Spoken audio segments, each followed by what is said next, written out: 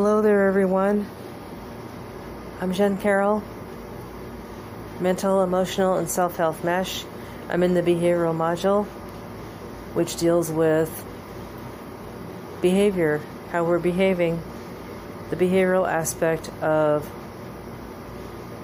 mental and emotional issues. I practice a process of 5 modules: the life purpose module, the behavioral module, the life experiences module, emotions and thoughts process module, and the health module.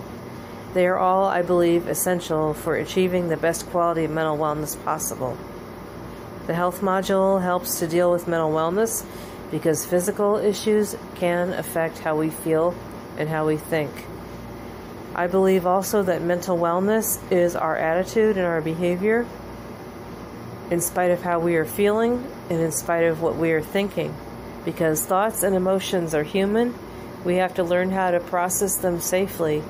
That is how I learned to regulate emotions. For me, it's not about regulating emotions, it's about safely processing them and staying regulated. I stay regulated. My emotions are my emotions. That's what I believe. And that's been helping me a lot, especially lately. I took a night off last night. I take Saturday nights off from having a session, and maybe a good idea to not have an episode on Saturday. Just have at least one day where I take off. And I was really in a low state last night. I was really upset still about the problem that happened an episode ago. I was dealing with riding public transportation and some issues there, and I was trying to keep my attitude and behavior positive, even though I was just feeling really bad. And yesterday I really needed to take a time out. I really needed to rest. I was exhausted, and when you're dealing with mental illness and mental issues.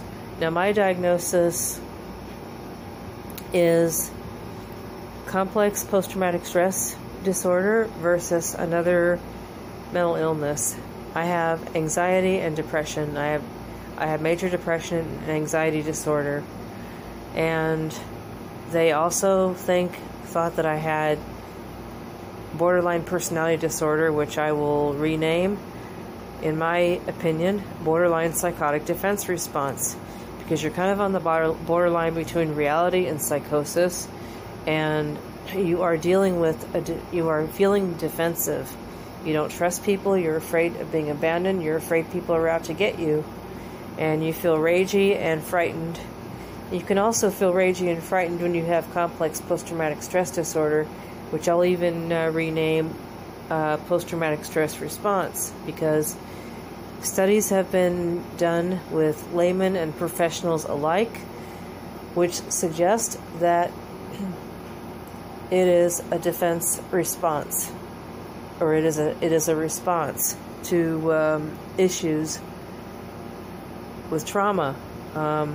Whether you're dealing with a war, whether you're dealing with abuse, whether you're dealing with a natural disaster, whether you're dealing with a prolonged period of time where you can't get out of a situation that's really horrible, that's really tortuous, whatever, you're going to have you're going to have thoughts and emotions all over the place. And if you don't know how to regulate yourself or have a positive attitude or a positive behavior, or at least regulated attitude, regulated behavior, you're going to act mental. You're really going to act crazy and feel crazy.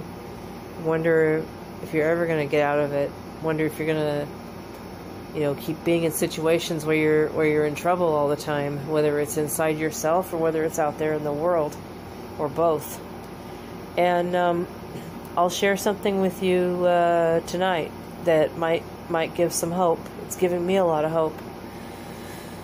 It's been suggested that I don't wait till I'm better to go out there and live.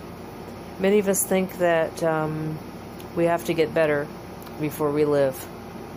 We have to wait till we're stable enough. We have to wait till we're in a condition to go out there and live. Well, let me tell you something. I'm learning the hard way that I'm not going to learn how to go out there and live if I don't go out there and live. If I don't risk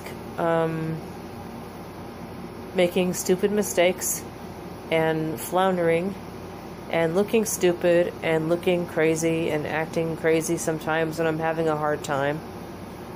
If I don't take any risks, I'm going to just hide here in this room forever. And then my roommate is going to, boy, talk about catastrophizing. My roommate is going to pass away, and I'm still not going to know how to take care of myself.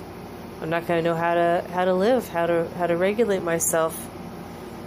So I had to deal with some issues again with public transportation, and I had to deal with construction in the zone where I'm riding the public transportation, visiting my girlfriend, dealing with being in a construction zone. That's where she lives.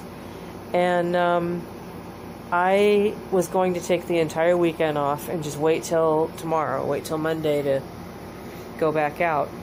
Well, I had groceries running out, and I needed to go and do that, and I could have just gone straight to the grocery store and just avoided my girlfriend's house. But she called me and said, Carol, it's up to you. I will not get upset with you if you want to take the weekend off and just chill for a while. I mean, you had to do that yesterday, but I suggest you come over anyway. I suggest you try and challenge yourself and deal with the construction site. And I did. I couldn't walk around certain areas around her place, but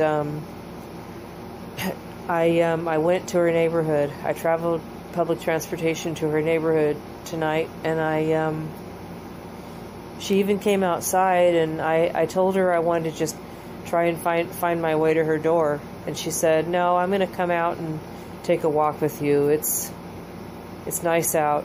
The sun's going down and it's pretty out, and I want to be with you there. And I said, okay.